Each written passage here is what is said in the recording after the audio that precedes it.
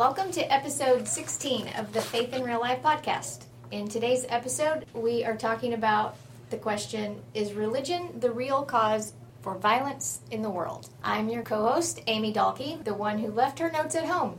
I'm your other co-host, James Thompson, and I've got my notes. And there you have it. Yeah. And we have Pastor John. Hello.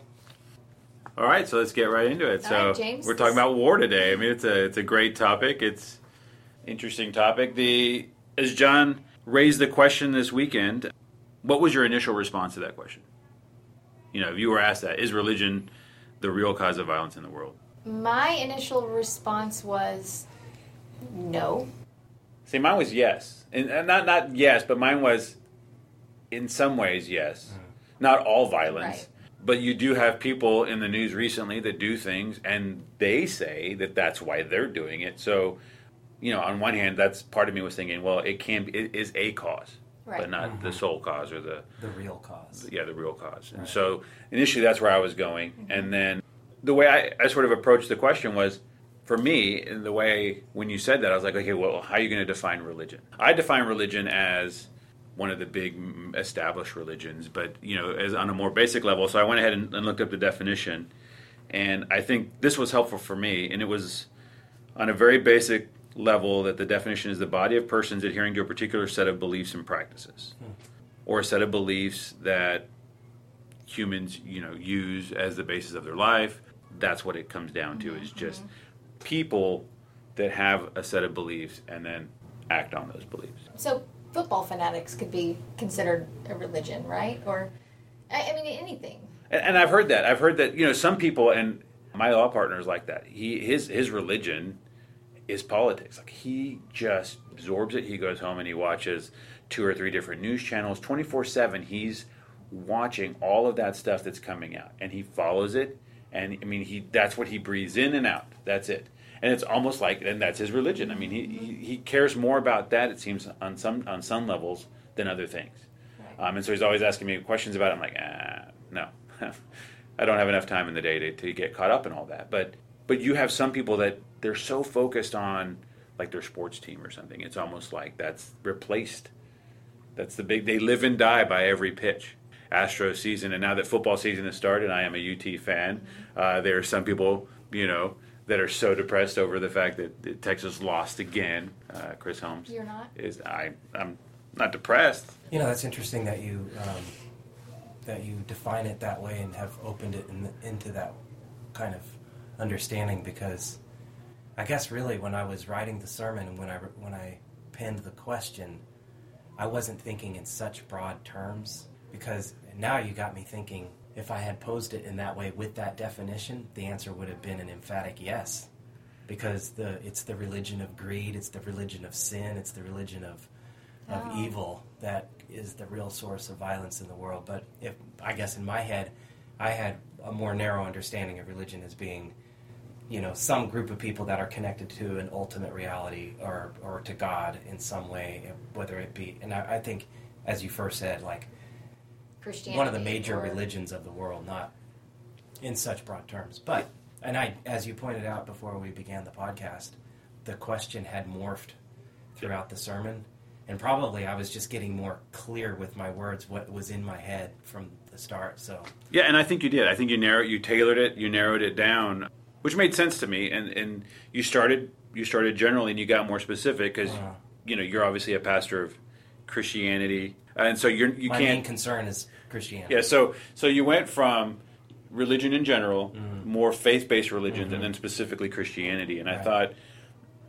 that focus was a way of honing that question even more to the people that you were talking to, the people in the congregation. As the podcast is called Faith in Real Life, I want for the sermons to have some real-life application. So, and they usually do. Usually I don't need the notes, but I'm an airhead. Oh, come on. You remember what you were... No. I do remember, Larry and I went for a walk, I guess, Monday night, and we were talking about it, and I mean, I think that I do remember leaving the sermon thinking, oh, I really got that. Yeah, I got that.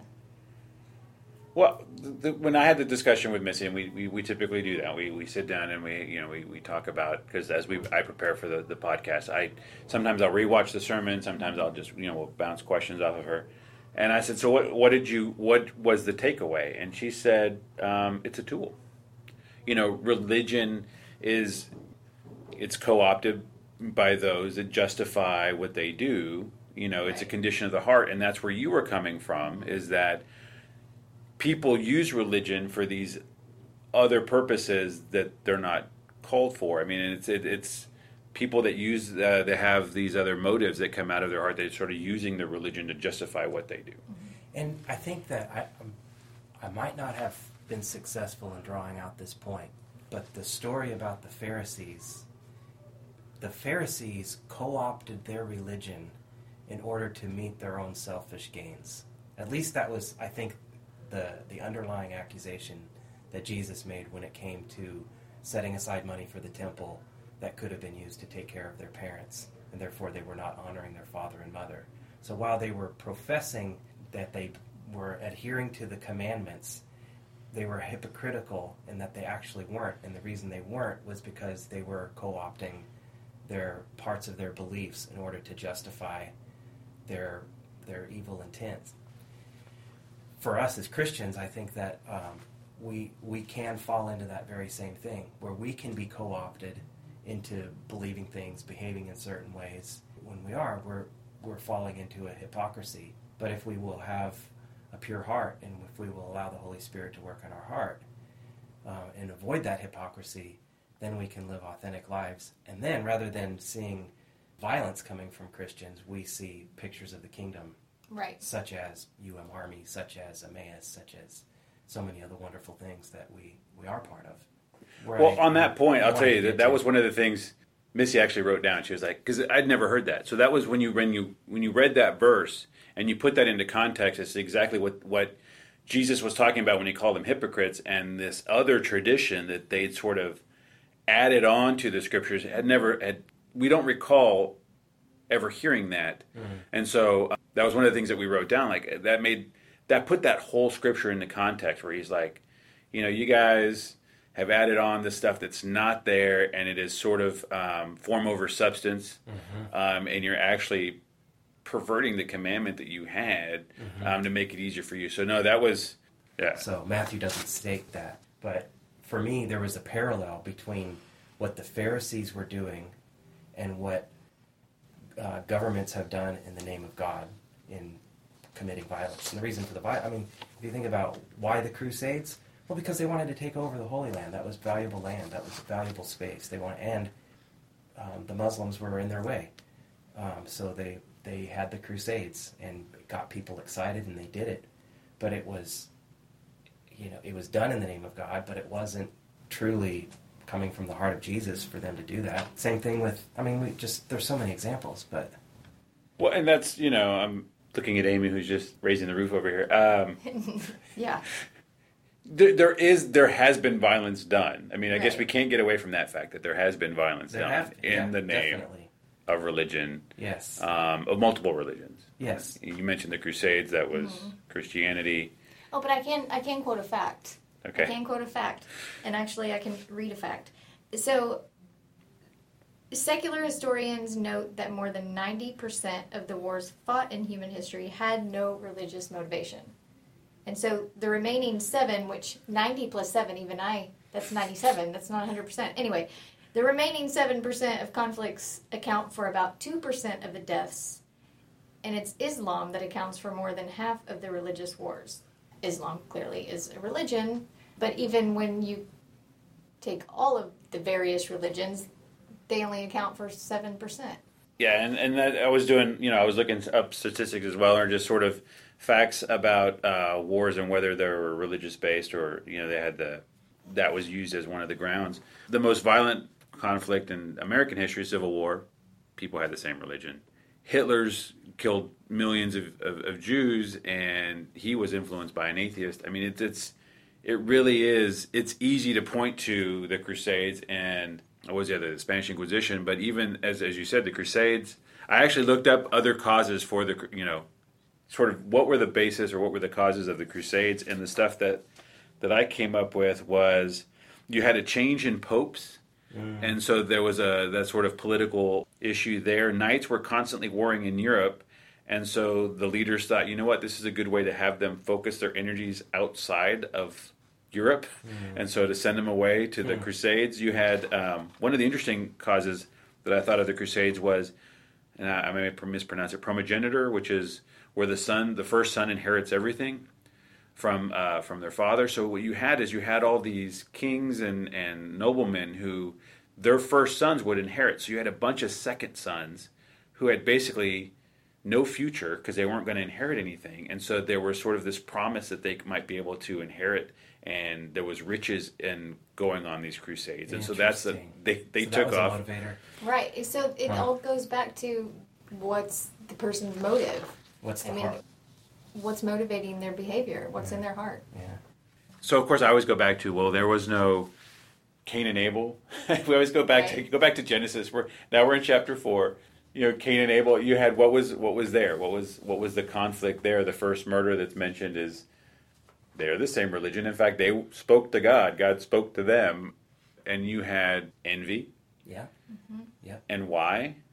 Because Cain didn't give the first fruits, and so then he became envious of the blessing that that Abel got, and there you go. I mean, I think this question is connected. Maybe not. It is in my mind. It gets one thinking of, okay, but there was violence in the Old Testament, right? Yes. And there were times that God initiated that quote-unquote violence. And I don't know why I just did the quote-unquote, because it's violence. So, and particularly when you have the Canaanite conquest, right? When he's delivered them from Egypt, he tells them to go in and destroy completely the Canaanites. Yeah. And so that, I think, leads some people to ask, okay, so why does God do that? So one of my favorite biblical scholars currently is this woman named Sandra Richter, who wrote this book called The Epic of Eden. Right. Oh, I love that book. And in that book, she makes the statement, God does not necessarily condone culture, but works within it. So if it was a violent world, his strategy in terms of moving the needle with people towards faithfulness was to enter into where they were and then move them. So he works within a culture without necessarily condoning the culture. And at the same time, is part of that faithfulness journey is a shaping of culture, hopefully, too. Right. So this is my take on that killing everybody, which the biblical word is the ban, is what they call it, B-A-N. The reason for the ban, and when he instructed them to do a ban, it wasn't because he wanted all of those people dead necessarily. That what may not have been his primary concern, but it was a current practice, and it was a sign of faithfulness for the people to follow through on what he asks, and it was a sacrifice. Because if you were to go into a village and kill all the powerful people and take and destroy everything, you might like to keep the livestock for yourself. Mm-hmm. But to go in and destroy not only the men, women, and children, but also all the livestock, you're essentially, it's almost like a tithe. This is a stretch, okay, but in the sense of, I will forego the material gains that could be acquired here as I embrace my faithfulness toward God. Because he asked, I will do it. But it was already a practice within the culture anyway, because you would not want those that you conquered to have any chance of coming back. I mean, it's clear from Scripture that the Canaanites were brutal people. They were aggressive people. They were very rebellious against God. And I think Joshua chapter 2 says something about, well, they knew God. They had heard of God's deliverance of the people from Egypt. They had heard of his power. Yeah. They could have acknowledged God. They could have somehow, however you want to put it, turned their hearts over to God. Instead, they rebelled. I think, and again, no notes on this, but I do think that there that it's pretty clear that it's not that God is against the Canaanites as like it's not an ethnic thing.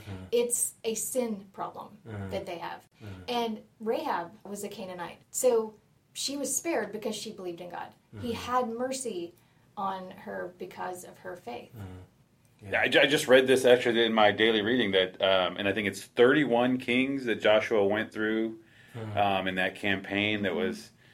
And it's interesting because as you read through, they go through and they destroy towns, and sometimes God says destroy everything. Sometimes says you can keep the plunder, and then there's one instance where one guy of the tribe of Judah hides it under his tent, and then brings disfavor from God, and then they find it and all this. But it's an interesting story how many there are, and then they even make it easy for Joshua because 5 or 6 of them will band together and then come at him, and God's like, we got this, and then they're gone. And so, but it was like 31 different tribes or kingdoms that come against him in just a couple of chapters. I mean, it really is.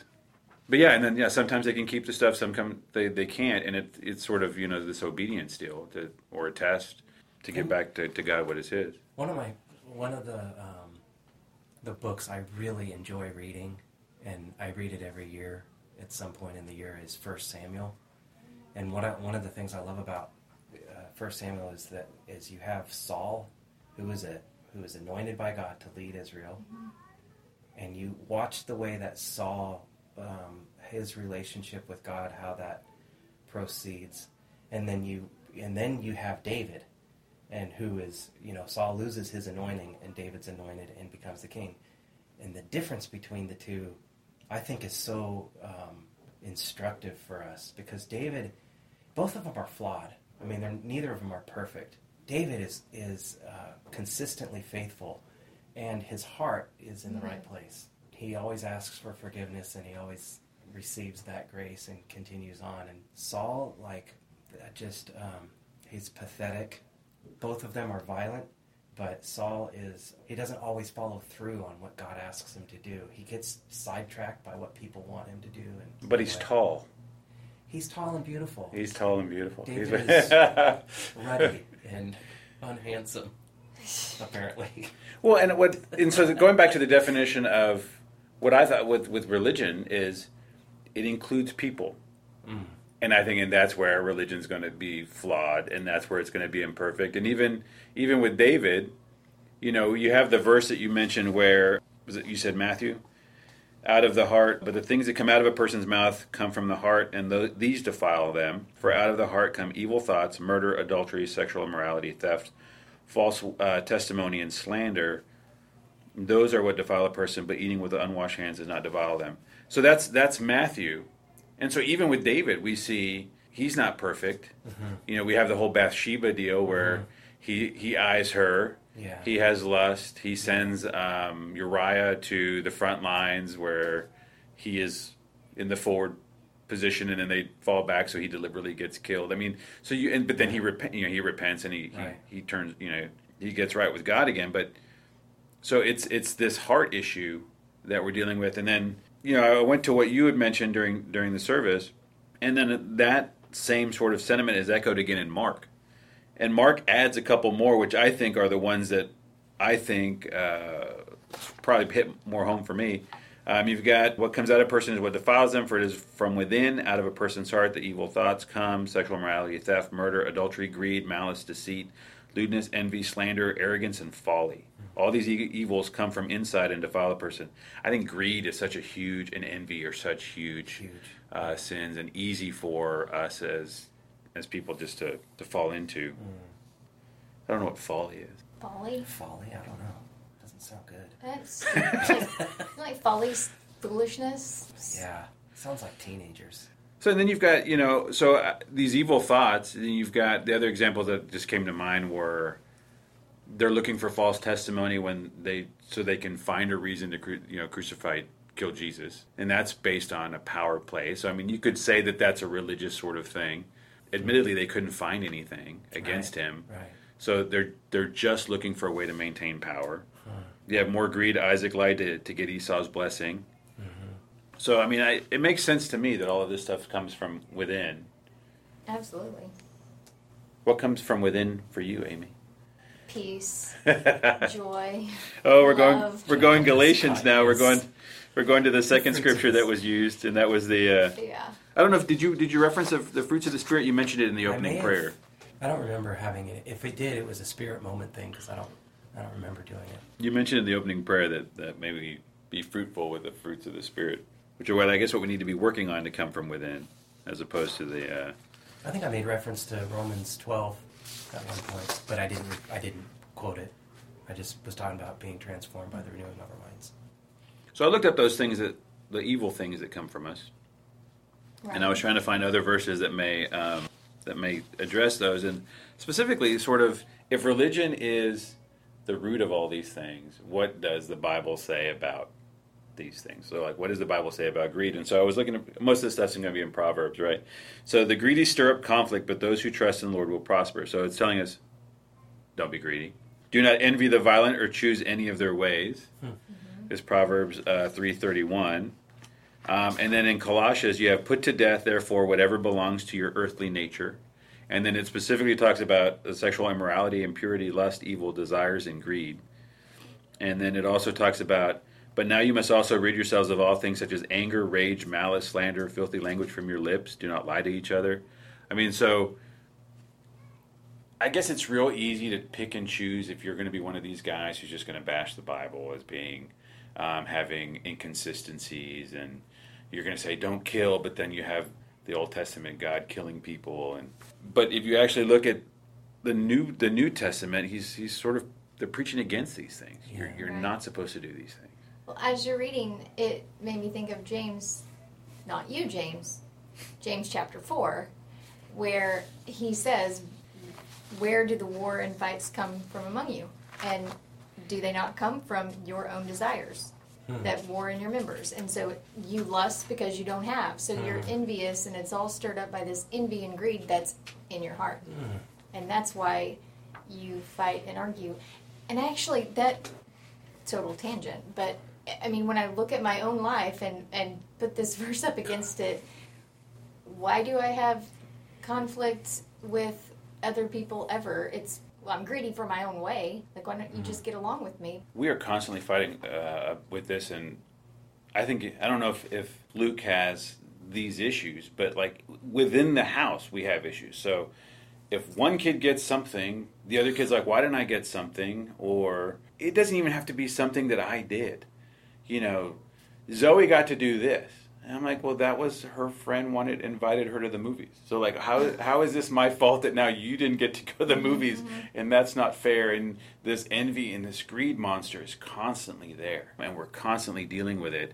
And that was an interesting thing that I don't remembering it being in there. But when I was reading the Cain and Abel sort of verse, when God is talking to Cain, when he gets mad about not getting favor with his offering, God says, you need to be careful. Sin is always there, lurking. Sin is crouching at your door. And it's just like the tiger reference. It's in the New Testament about Satan is always crouching or trying to attack you and stuff. And I don't remember that being there, but sure enough, that was the next verse right after.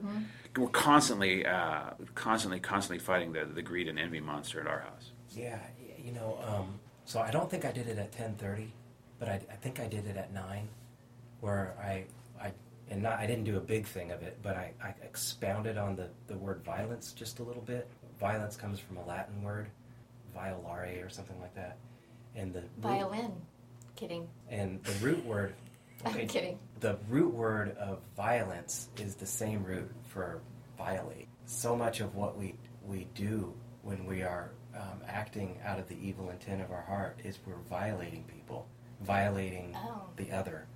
And I think that's somehow embedded in acting in an envious way, Right. acting slanderously. When Jesus talked about it if you go back into Matthew 5 and the Sermon on the Mount, when he talked about if you call your brother or your sister an idiot or a fool, you know, that's where he was expounding on murder, because it violates the other person. Right. It violates their sacred worth when we label them as this or label them as that. It makes them seem less valuable. So I think part of our soul work is to root out so much more than just physical violence. Right. Yeah, I think that makes sense to me. I mean, when you go back to the Matthew list here, obviously murder is physical, but the other stuff, false testimony and slander, that self-worth comes into play. No, you went all violence. I thought you were going old Saturday Night Live. Well, why don't they have more violence on TV? I am not a Saturday Night Live Oh, expert. that's old I don't know that one. Oh. It's past my bedtime. You know, I've rarely watched a Saturday Night Live because I'm an early to bed. Yeah. Well, you work on Sunday. That's true. Yeah, so I go to bed early on Saturdays. Yeah, you work that next day. I looked up the word religion in the Bible, thinking, I wonder what the Bible says about religion. James, going back to the book of James, religion that God our Father accepts as pure and faultless is this, to look after orphans and widows in their distress and to keep oneself from being polluted by the world. But that's what the Bible says about religion, is maintain, be pure, and help others, really. I mean, And that comes right after James talking about get rid of all your wickedness, get rid of your anger, and receive the word that's implanted in you that's able to save your souls. And he's talking about... You guys are quoting James a lot today, and it's making me think, gosh, maybe I could do a sermon series on James. I love James. Not that James. James. Yeah. I love James Thompson. James, he's okay. So, yeah, it's only 4 chapters. I mean, it's not that long. Be a 4-week series. I wish you had looked up the Greek word. I mean, I wonder what the Greek word for religion in that context is. That would be interesting. What you should have said is, I wrote that down in my notes and I forgot them. That's right. Okay, so what's the question for next week? Oh, man. This question is, how can a loving God send a person to hell? That should be interesting. It should be interesting.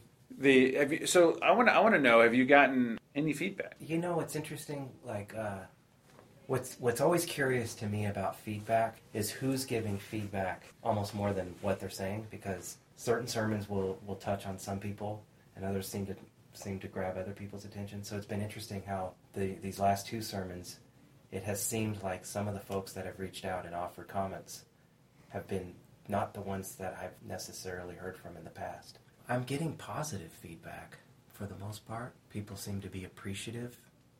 We'll see how long that lasts as we go through the series. So eventually you'll hit a question that'll resonate with them in a way they don't want to be. But the thing about it, I think these last 2 have been not quite as personal. You know, they're more theoretical. Right. These next few are going to might touch a nerve at a personal level. So we got plenty of stuff to look forward to in the next coming weeks. We do. And next week, I'll bring my notes. Amy will bring her notes. She won't be as quiet.